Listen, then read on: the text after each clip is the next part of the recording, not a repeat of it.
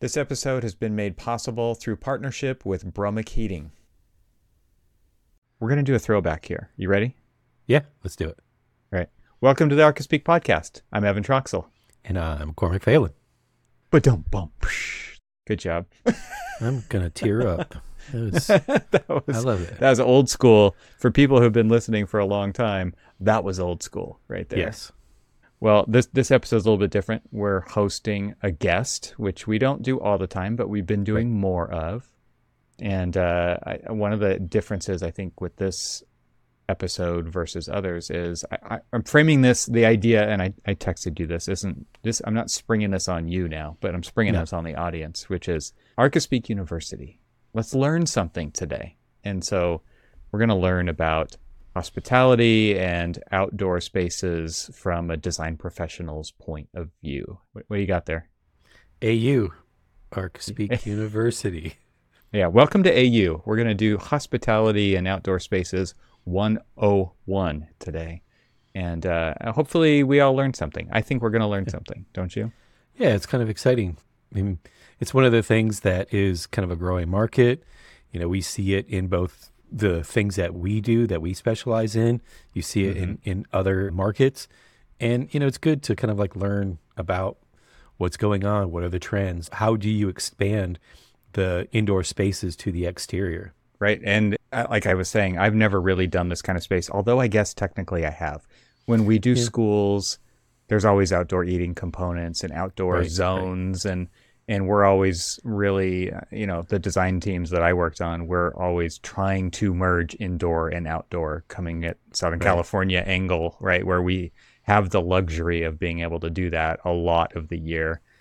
Usually when school's in session, we're able to do that, right? It's only the times when school's not in session, the brunt of the summer is on, and we're not worried about it. But there's been a lot of development in this space. There's products, there's all kinds of innovation that's been happening. And something that I've talked about for a couple of years now, it's like architects don't know what they don't know. And unless you have an excuse to learn because it's on your current project, which is, what are the chances?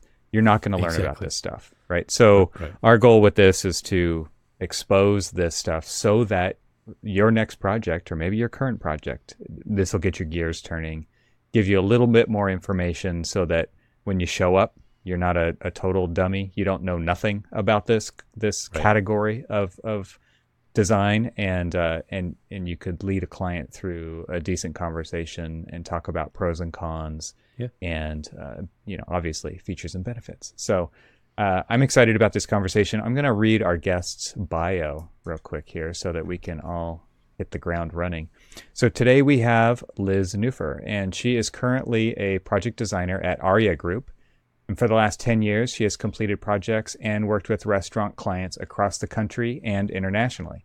Liz works with restaurant groups and independent restaurateurs to craft original and authentic guest experiences with a holistic and atmospheric design philosophy. She is also a mother of 2 girls, which means she knows more Taylor Swift songs than she cares to admit.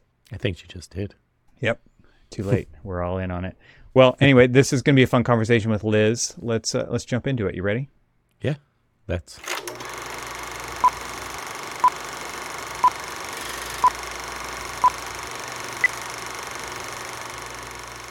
Liz, it's great to have you here. Welcome to the podcast. Thank you so much. Thanks for having me. So give us a little background. I told you weren't going to have to give your whole background, but just kind of set the stage of where you're coming from, where you work. Tell us about the firm that you work for and the types of projects that you're doing. For sure. Yeah. My name is Liz Neuffer. I'm a project designer at Aria Group. It's a firm of about 120 some odd people located in Oak Park, Illinois, just west of Chicago. We are a unique firm in that we're both architecture and design. So we collaborate together as one. And for the most part, our project work is in restaurants and hospitality and some larger entertainment spaces and things like that. And we do dabble in some retail and wellness. So we kind of spread the love everywhere. But I would say the majority of our work does land in the restaurant realm. Cormac and I were in Chicago a couple of years ago now. A little over a year ago, I guess, for the AIA conference. Sure. Right? Yeah. And we got to go to Oak Park. for the first time. It was awesome. He had never been. He didn't have time. He was kind of working the floor, and I was driving him back to the airport, and I was like, "You can't not go to Oak Park." You have to. And so, whether it was on the way or not on the way to the airport, didn't matter. I shuttled him over there. We, did some quick walking tours of some of the. Yeah. Did you do the tour? We did our own tour. Okay. We rolled our own tour. Yeah. And we sort of stumbled we went past Unity Temple. We parked, walked up, and they're like, "Oh, are you here for the tour?" And we kind of like looked at each other like, "Should we just jump in and do it?" Unfortunately, he didn't have the time. Oh. Right. Next time.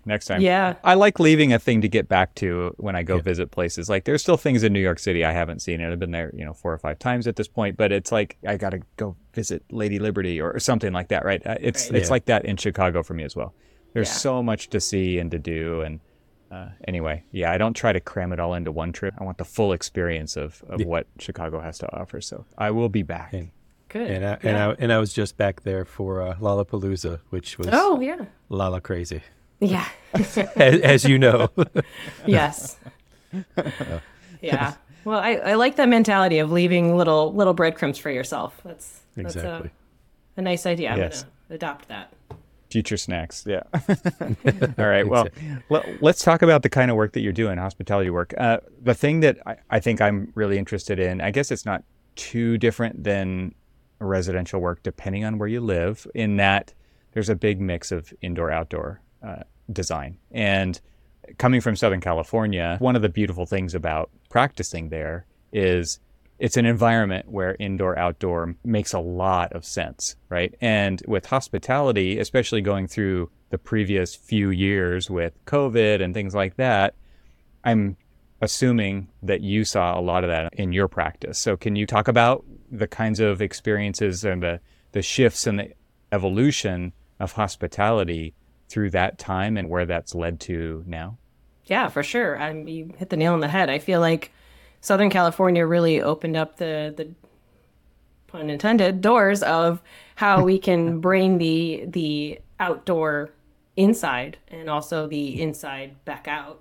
And the climate there is just perfect for that setup. And then I think with the pandemic, I think that whole idea, people wanted to encapsulate that elsewhere, regardless of climate.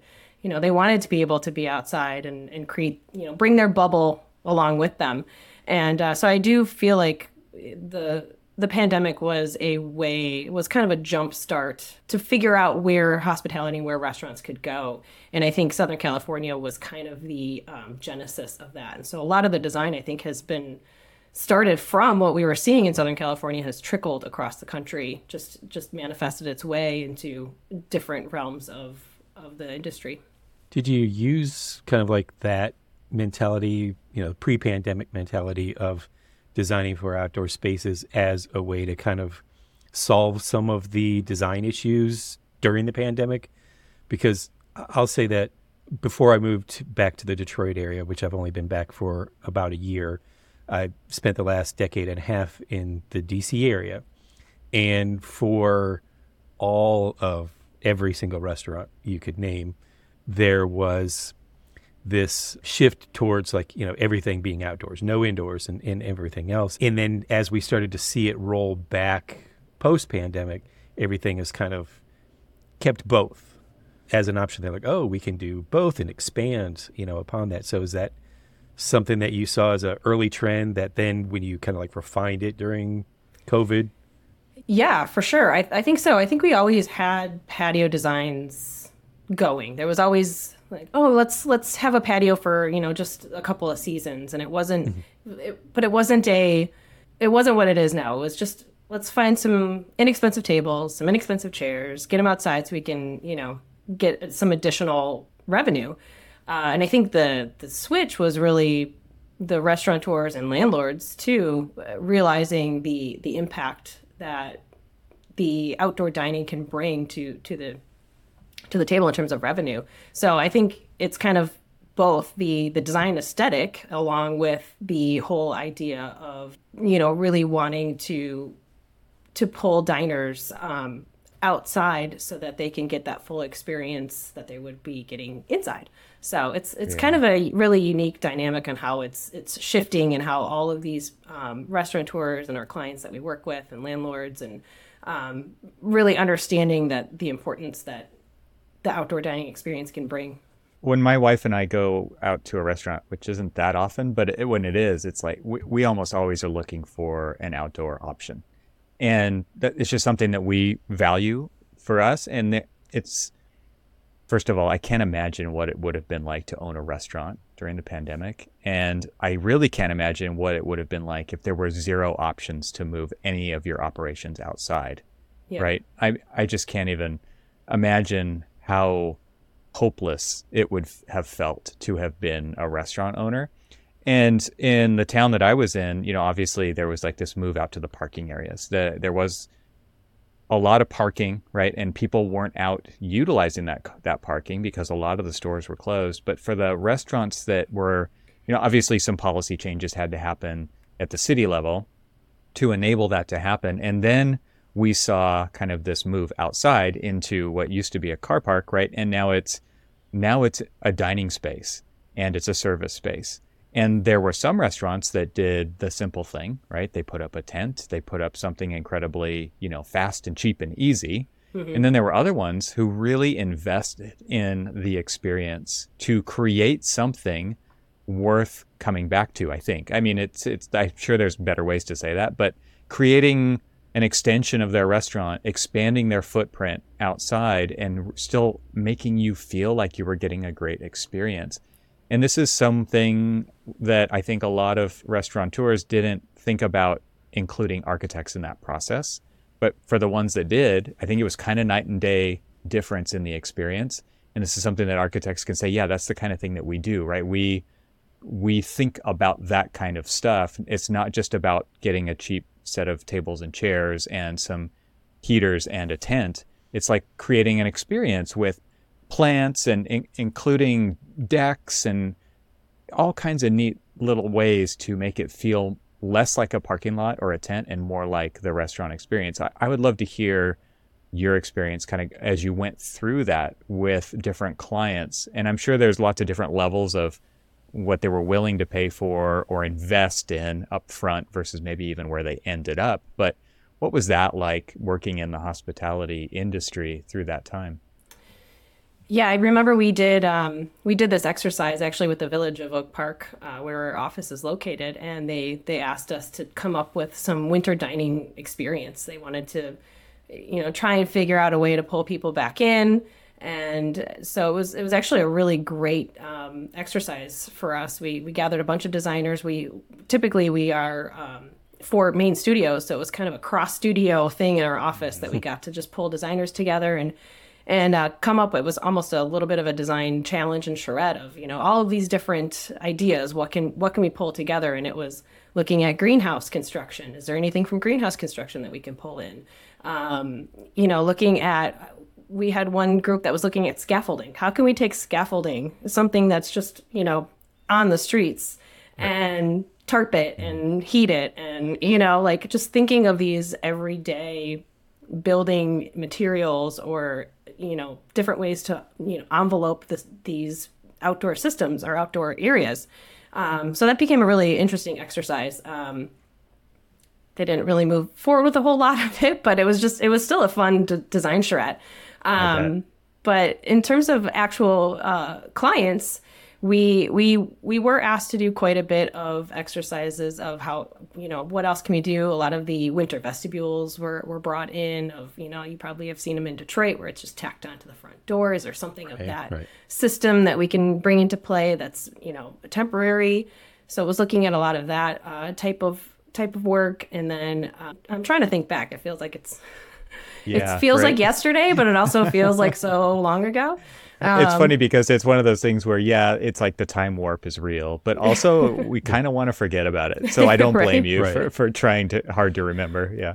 Well, kind of back to what I was asking earlier is, so how did, like those charrettes, those kind of like different kind of test fitting, some worked, some didn't work kind of thing.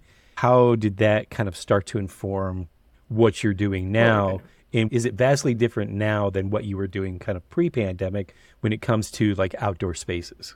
Yes and no.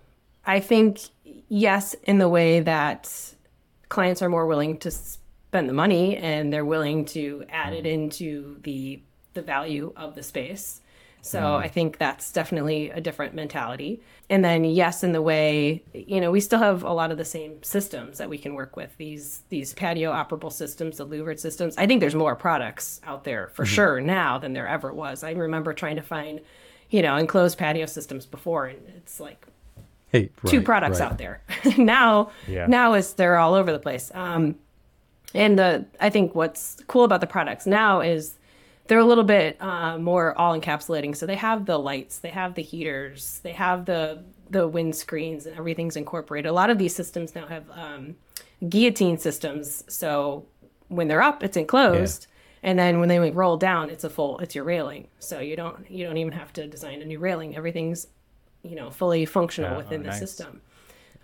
So I'd say, yes, it's different in terms of where products are at and where that design is taking us. And the mentality shift.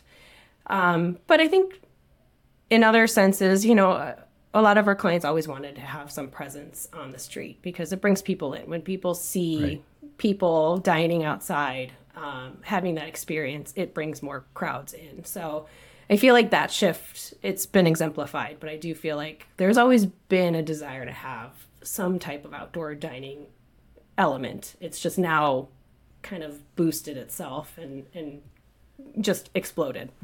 So do you think that what they were kind of reluctant to maybe do beforehand, now that they see the value of extending that dining space outside, has now become just part and parcel to like the mission of what they do now? It's like, rather than just thinking, okay, we might have a little bit of a outdoor dining, or might have a little bit of a presence. Now it's equally as important as, like, say, indoor dining.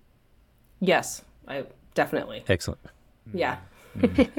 It even changes our larger restaurant clients who have multiple concepts within their portfolio. It even changes what concept can go in that location. If we have a location that isn't going to have as large of a patio, or we can't get that square footage past the city or whatever, municipality or landlord or whomever, they might turn around and switch the concept because it just might not work for what they were planning on. This is just a question of curiosity. Have you seen where maybe because they see the success of this kind of like expanded indoor-outdoor kind of environment, that they've maybe decided not to go to a certain place because maybe the AHJ or client or the landlord wouldn't allow them to do it? So they're like, okay, well, see ya. I'm sure that happens. I feel like I don't have a good enough take on all of the real estate happenings that go on with some of our clients. So I'm sure that's happening more than I even realize. But yeah, I would think that is happening for sure. I'm just thinking about the psychological aspect that you mentioned, where people see people. They see the busyness, or they see the experience that people are having. It's like window shopping, except it's the restaurant version of that, right? For and sure. So you see the food, you see the people having a good time, you see the atmosphere that the restaurant has created, and it creates a billboard for that restaurant that is real life. And there's a psychological impact to passersby, right, who are making a decision about where they want to go. From a restaurant owner's point of view, is that part of the story that you're telling them when you're working with them early in the design phase about the opportunity and the opportunity cost of that kind of a amenity for their patrons to experience? Yes, for sure. I think we definitely put as much thought now into, going back to your question, Cormac, too, about what the design on the exterior can be, and that definitely plays into the full concept, because now we're not just designing two separate spaces. It's not, here's the interior part, here's the bulk of your design, here's what's really bringing people in, and then here's the ancillary patio. Here's everything together. Here's how those two can bleed together and work together, and the blurring of those lines is happening for sure. There isn't a distinctive difference. So I think, yeah, to your point, Evan, it's definitely part of the story that we're selling. Because I could imagine that, I hate to keep going back to the time and period that we don't want to remember anymore, but you saw all the pop-ups. So, you saw all those like, trial and errors of spaces and stuff. And some were successful, some weren't. And now you see that they've said, okay, we really like the concept of outdoor dining, but we need to do a much better job of it. So they're making a much more concerted effort to make it part of an integrated design rather than just kind of we slap this on, this makeshift kind of feeling. Yeah, it's definitely that change of that mindset.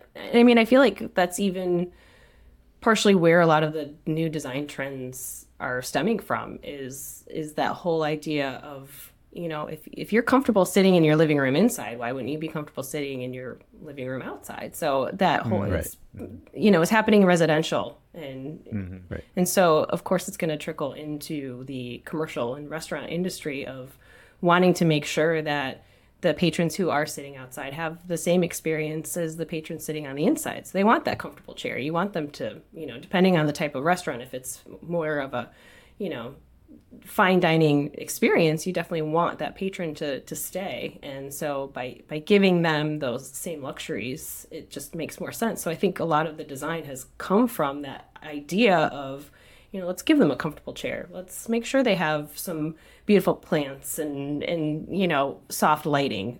So I think a lot of that design is just stemmed from that innate sense of wanting to bring that design 360. Let's talk about the elements of what makes an outdoor dining space or outdoor space comfortable, right? Something that's come up more and more and more is thermal comfort over the last, decade and a half. You hear it all the time, thermal comfort.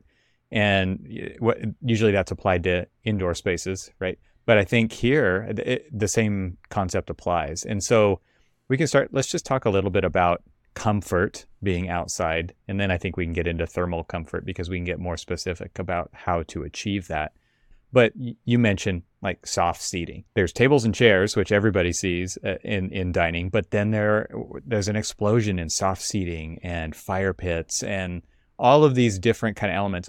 I'm curious because I like Cormac, I haven't designed specific hospitality type spaces before. Give us your experience with what are the kinds of building blocks that people have access to now, product-wise and experience-wise, that we could give architects, basically arm them with a palette of components or elements that really are the building blocks of a great outdoor space. Yeah, for sure. You definitely need to start with figuring out what if there's going to be a structure. I think that's number one, because I think that's trying to figure out where the patio pergola system or structure is going to live and what it's containing. Is it going to be a fully conditioned space? All of that. So I think figuring out that element becomes a big part of the conversation. And then definitely the whole approach of lighting is a new approach with the exterior space.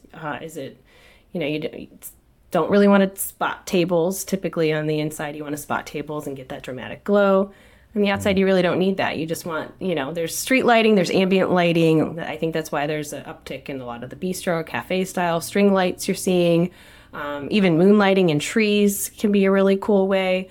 Solar lighting. So I think lighting is a really big component to think through and think about how are people going to see the meal in front of them if it's dark outside. I think that's a really big component. You mentioned the chairs. I think that's a huge thing. I think we need to find products that can withhold or stand up to the elements a little bit better, that are still comfortable. I think there's a lack in that right now of products that are reliable, that look good and stand up. I think it's just, climate has a big part in that, so it is hard to find these things. But I do feel like we finding better products would be great in terms of the seating. Soft seating for sure. Trying to figure out, is it going to be off the shelf sofa, or is it going to be a custom banquette that we're working with? Is it in an overhang? Because of course, again, the elements, if you're in a climate that has a lot of rain, you now need to make sure the upholstery you're specifying, the foam that the custom booth manufacturer is using has an exterior grade. So there's a whole other thought process in place there. Mm-hmm.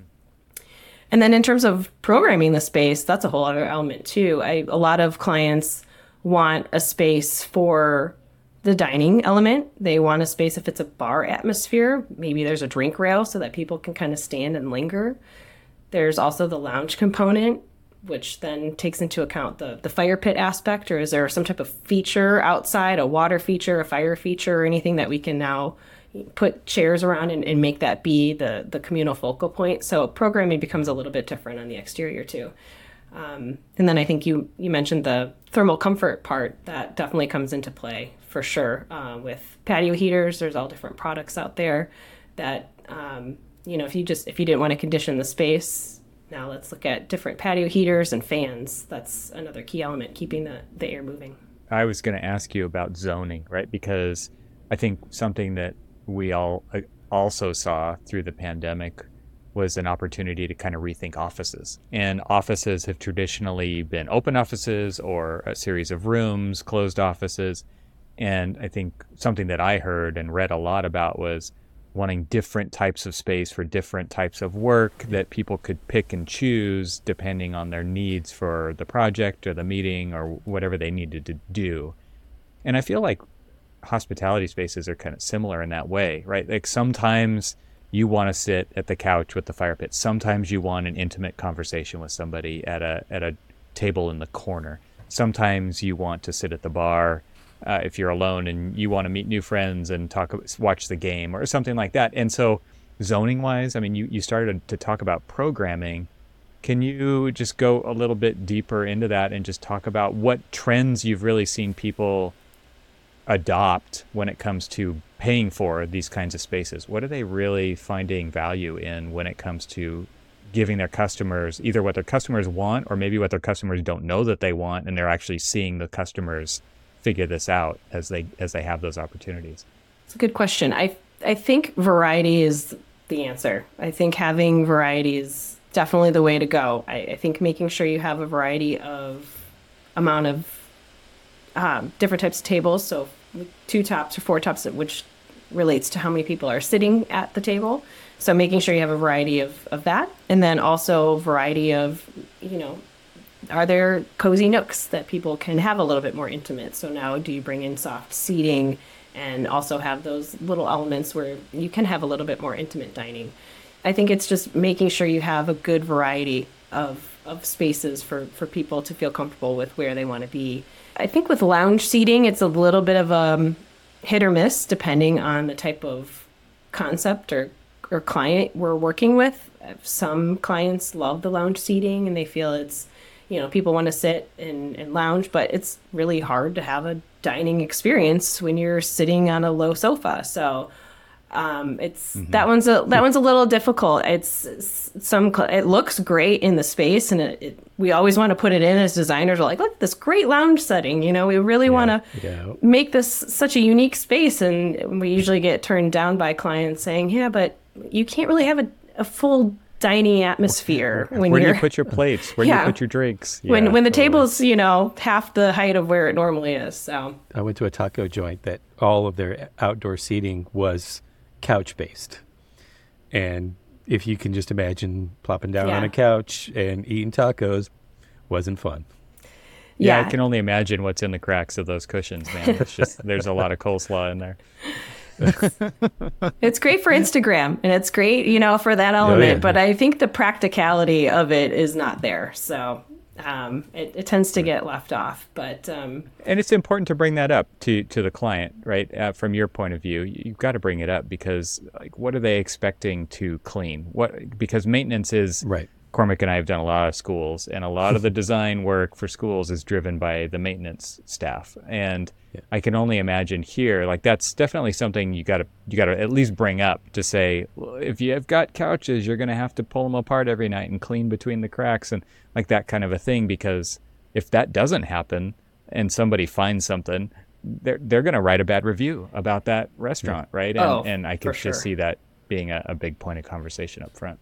Yeah, we deal. So a lot of our clients our bigger clients, I will say, have their own A&D personnel. So they have people who have experience in the architecture and design industry. So it's great working with them. They understand it. it's such a collaborative process, which makes it so much fun. But then they usually have another part of their company that is operations. And it's usually finding that balance. So it's, we're working with their designers and their architects to find a design that works. And then the operations teams come in and they give this long wish list of all of the things that they want. And it's trying, obviously we want to make it operationally successful.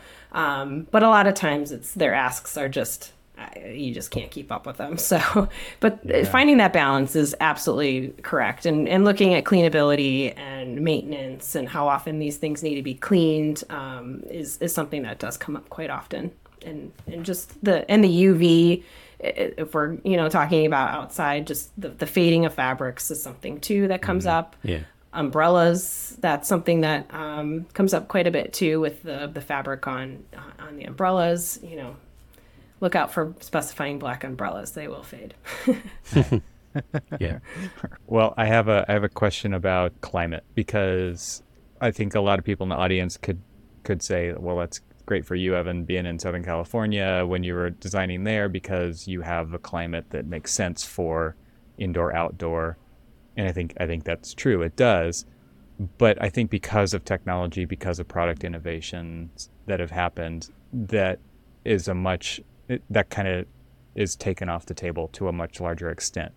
So maybe you can talk about where you've seen successful, you're in Chicago, right? And Chicago's great when it's great. And then there's times of the year when it's not. Are there still examples of successful outdoor hospitality settings in climates that are much different than Southern California for most of the year, where it's still a success because of technology and products and things like that?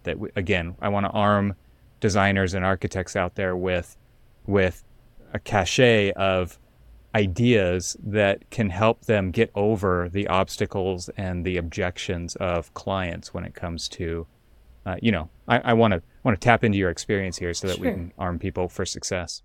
I don't think it's there yet with the fully climatizing, unless we're fully climatizing these outdoor elements. I think it's possible. Definitely throughout the fall here for sure. We have warmer winters now, so I guess this could be changing. But I think there are ways that it can be successful, but I don't think it's count on it to be 365 days you can be open. I think there's going to be times where it's just, you're just going to have to deal with the elements and not have that space. It's just going to be too windy, too drafty.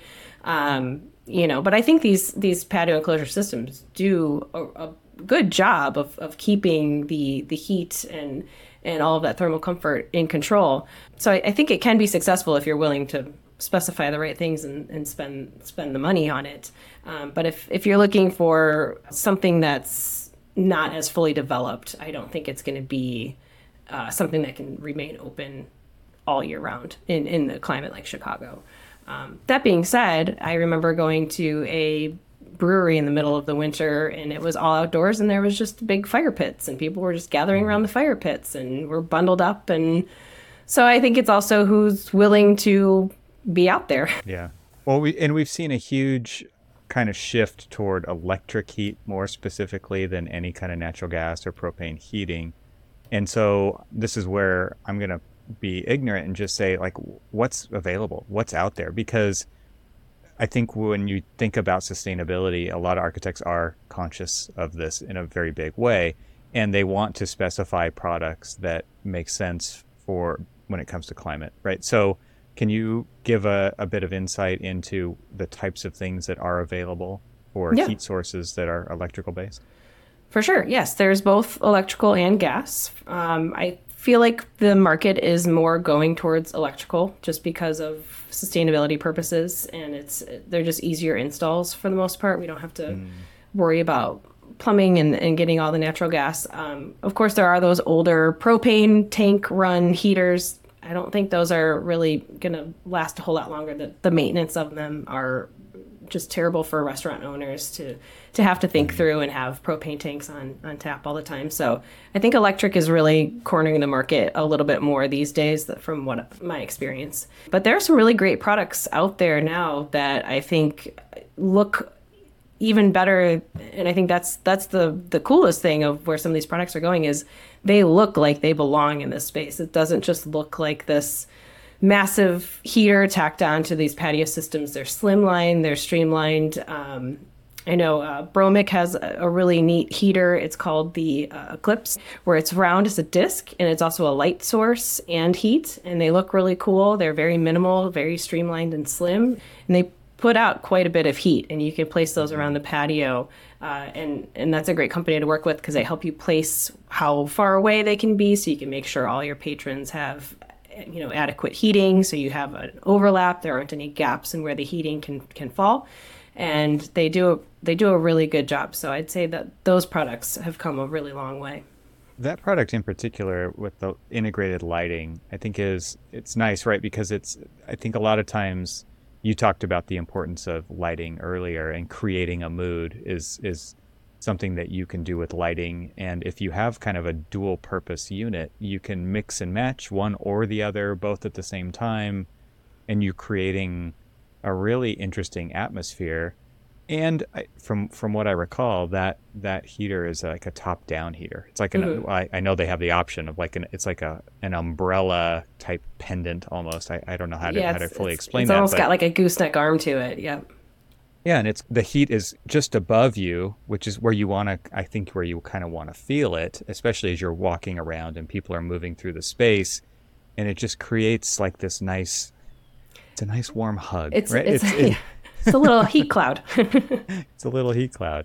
Yeah, no, those products are great. They're great to work with in terms of the company itself, and I think the product that they put out in particular is one of the best on the market. They definitely have the slimline and the aesthetic. It kind of gives designers a new tool in their toolbox of thinking through it's not just a functional element, but it's a beautiful element. So it's something else that designers can feel proud to put into the space, and it doesn't have to be an afterthought of, oh, we forgot, how are we going to put these heaters in? Where are they going to go? They're going to be an eyesore. Instead, it's, these great heaters can be part of the design or part of the lighting element, or, it can be part of the design moving forward. And it's just like that latest evolution of, first it was function. So, you had the propane heater, or then when it started to go to electric and there were like the big blocks that were hovering overhead and may or may not kind of get you the heat that you're hoping for, to then something that not only takes in mind the functionality of it, but also the aesthetics of it, which we're always hoping for. Is just like, but we want to extend our space out into the exterior space. And we're thinking, oh, great. But now you're going to want heaters, and you're going to want this, and how ugly they're going to look. And it's really great to start to see manufacturers really push towards being equally as important from functionality to aesthetics. Yeah, I definitely agree. I think we're seeing that with heaters. I think we're starting to see that more with quite a few other exterior products too. Just, I mentioned the patio systems. I think those are getting, a definitely new design. It's not just this clunky aluminum or steel frame system. They can be really elegant and bringing in some type of shade sail or, canopy to it really also is another way to bring in some softness and protect patrons from some of those sunnier days and make sure you're not being blinded when you're dining. Even drapes, right? Like I did my backyard at my last place, I did a retractable canopy, but the retractable canopy only works certain time of the day, right? I mean, that sun gets low and it's coming in underneath, and so I did curtains, and they were kind of a sheer material, and they were an outdoor material, so you could pull them back when you wanted to, but you could also let them out when you need to block the sun lower, and it creates an outdoor space. Like, it really starts to really delineate the spatial quality of what's going on outside. And I found it worked really well as an architectural device, but also created some intimacy, and it functioned as well as it created this quality of space. Yes, for sure. Yeah, thinking through the solar element is one that I think all designers and architects need to think through on the exterior, because on the interior it's already something we think about of whether we're putting roll down shades or things like that, but on the exterior it's even more important, and you kind of you need to think through, is this system are we gonna be blocking the sun at the right times? Doing your solar studies for sure, and making sure it's all working. And I think those louvered systems do a pretty good job. But again, it's looking at it only at the top. So looking at the sides and making sure that you're blocking those sun. And I do feel like wind is another big component that gets overlooked, especially here in Chicago. We've had some run-ins with even heaters blowing out due to the wind and not being rated for the wind that we thought that we were getting. So that's something else that I think is another thing that needs to be thought through when you're looking at an outdoor space, is going through all of the elements and making sure you're checking the boxes of all of these things are thought through. And umbrellas, they move in the wind. Even if they're on a very heavy plate, if they're up and open, it's a parachute. It will slide. So making sure that these elements are thought through or told to the operational side of the restaurant, and making sure that they're educated as well. Doing school work in California, we always had exterior circulation. I know on the East Coast it's very different. The school's one big building basically with interior circulation corridors and everything. But, it rains sometimes in Southern California. And the thing was always like, well, just make the most minimal canopy that you can, because it always rains straight down, right? No. And it was, as an architect, we're always like trying to extend it out, not just for rain, but for shade, but for all these, but it doesn't just come. And wind is even like, you're going to create patterns, you're going to create vortexes and eddies, and you're going to bring in debris. And you really have to think about all of that stuff as a designer when it comes to these outdoor spaces, because if you don't, like my wife is extremely sensitive to wind. If you're eating outdoors and it's slightly cold, it's like that wind will just change your mind instantly about that. You don't want to be there anymore. Yep. It's definitely something to think through when you are dining out. Like how much do you really want to sit outside? Because it's nice out now, but you might be there for an hour or two, maybe. Mm-hmm. And is it still going to be as nice out later? So yeah, for sure. Thinking through all of that is something we definitely need to do. Well, I went from doing a lot of K through 12 schools to doing a lot of higher education, and a lot of that trend now is geared towards student living, and a lot of student living wants to be outdoors and creating those spaces outdoors. And so extending those spaces, especially in like northern climates and things like that, where I'm thinking of my son right now goes to school up in the UP, and they spend most of their time outside. You would think that they wouldn't with all the snow and stuff, but they're always like making spaces, like the designers are thinking about the spaces that they're creating to be a 360 type space, 365 days a year type space. How about that? That's better. 365. There you go. Yeah. I left a couple. There's, I got you. 360 and then 365. Well, yeah. and you said that they don't want to be outside all the time. Right.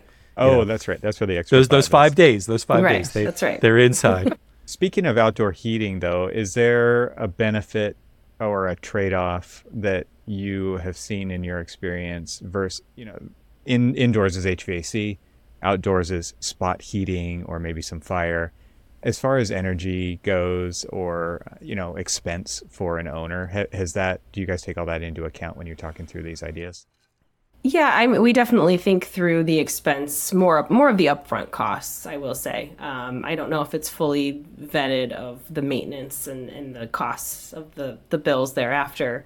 But I do think it's something that does get brought up at the forefront of the project of this is what you can expect from this type of product, and this is the upfront cost. But yeah, the maintenance thing is something that I don't think we probably need to do a better job of, but I think it's just something that comes more out of the owner's side to figure out of what they're willing to spend. Yeah, operational costs I think are definitely going to be on some owners' minds more than others. But the idea to me, like it's not, you can't just look at that. You have to look at the whole picture, right? You have to look at the whole dining experience, the integration of indoor and outdoor from so many different aspects when you're talking about these kinds of projects. That's just another element of that conversation. I think some are going to bring it up, and some are just going to say, yeah, this is something that we do for our patrons. Right. That's it. Right. Yeah. You're getting more seats. So I feel like in the long run, it's hopefully it's a wash, because you're now extending the life of the restaurant by expanding the footprint outside, and you're now turning tables over more days throughout the year. So I feel like the added cost would balance itself out at some point. I mean, they have the space already. In certain cases, they were never using them. So now they're expanding that, and as you say, they're increasing their footprint of the number of seats. I mean, I would see that the return on the investment for purchasing heaters to extend the outdoor environment would be rather quick, to be quite honest with you. Yeah, you bring up a good point, Cormac. We had a client recently that has this building. It's not being used, and it's part of a block that they own. And they wanted us to look at how we could potentially demo out a portion of the wall and extend out to this rooftop. It's just this huge expanse of rooftop. So I feel like that's a whole other dynamic that is being looked at, is how we have the space, how can we capitalize on it? And I think rooftops are one that are starting to pop up more and more, of creating bars and lounges and restaurants, and even more like event spaces, like entertainment spaces I've seen a lot of, it's like those backyard games and elements like that, more of the fun, carefree, just kind of go hang out elements. And a lot of those are happening on rooftops. We've seen a trend in, again, like I said, you do a lot of higher education. So in like the student life, student housing, student ACT buildings and things like that, we've actually seen a lot of clients more open to using rooftops. A lot of times they're worried about liability and things like that. And if we can overcome that aspect for them and show that there are benefits to utilizing those spaces that are already there, and if you can decrease, say, the footprint of the building by increasing the use of what the building already has been something that they've been very open to and starting to see. And we've got a new project that we're doing that at least 3 of the multiple buildings that we're doing, we're all using rooftops. And, it was something that we hadn't seen in the past. And now they're like, oh, this is an option. Let's do it. Mm-hmm. Right. Mm-hmm. Yeah. No, we're definitely seeing that too, of capitalizing on that square footage. So I think it makes for interesting design and new design challenges. It does. Yeah. And then it goes back to the conversation you were having about the types of furniture and the types of finishes that you would use up there, because now you're actually increasing a little bit of its exposure, both from solar, from wind, from everything else. And it is an interesting challenge, but it is one that it's kind of fun to try to tackle. For sure. I agree. And I think it's one of those things where it gives people a different perspective, and they're more likely to be interested to find out what it's like to do something. Get a different experience, right? Everybody's eaten in an outdoor patio. Have you ever eaten on a rooftop? Have you ever eaten on a pier? Have you ever and it's like, it becomes one of these things where it's like people like to try those kinds of things. And if somebody has the ability to offer that amenity because it's been well thought through and designed and creates a cool experience, then that becomes a huge draw potential for that business, right? Yeah. Well, this has been a fun conversation. Liz, is there anything that we've missed? Like any other tips or ideas, things that have crossed your path that you think are worth sharing to the other design professionals out there? Yeah, I think some good tips are, don't think about it as an exterior. Really just think about it as an extension of the interior, and how can you bring those comforts out? And that means even there's an influx of greenery. And I think that's bringing that greenery inside and thinking about it, the landscaping on the outside. And I think it's really just those comfort elements and how they can be pulled outside for sure is something that I think is a good mentality to have on how to move forward with exterior design. Well, this has been a great conversation, and I hope that the audience gets a lot out of it and thinks about this. And obviously there's a lot of products out there that can help make this possible. We'll put links to the ones that we talked about in this episode in the show notes, so everybody can check those out. And Liz, I'm sure that you're online. You've got your company's got a website. And so we'll put a link to ARIA Group in the show notes as well. Perfect. Is there anything anywhere else that people, if they had a question about this, that you might be able to point them in the right direction, that they can get in touch with you, like through LinkedIn or just through your website? For sure. LinkedIn or the website. Yep. Either one. Well, thanks again for Thank taking you. the time to do this with us today. I've learned a lot, and I appreciate it. So Yeah, absolutely. Thank you so much for having me.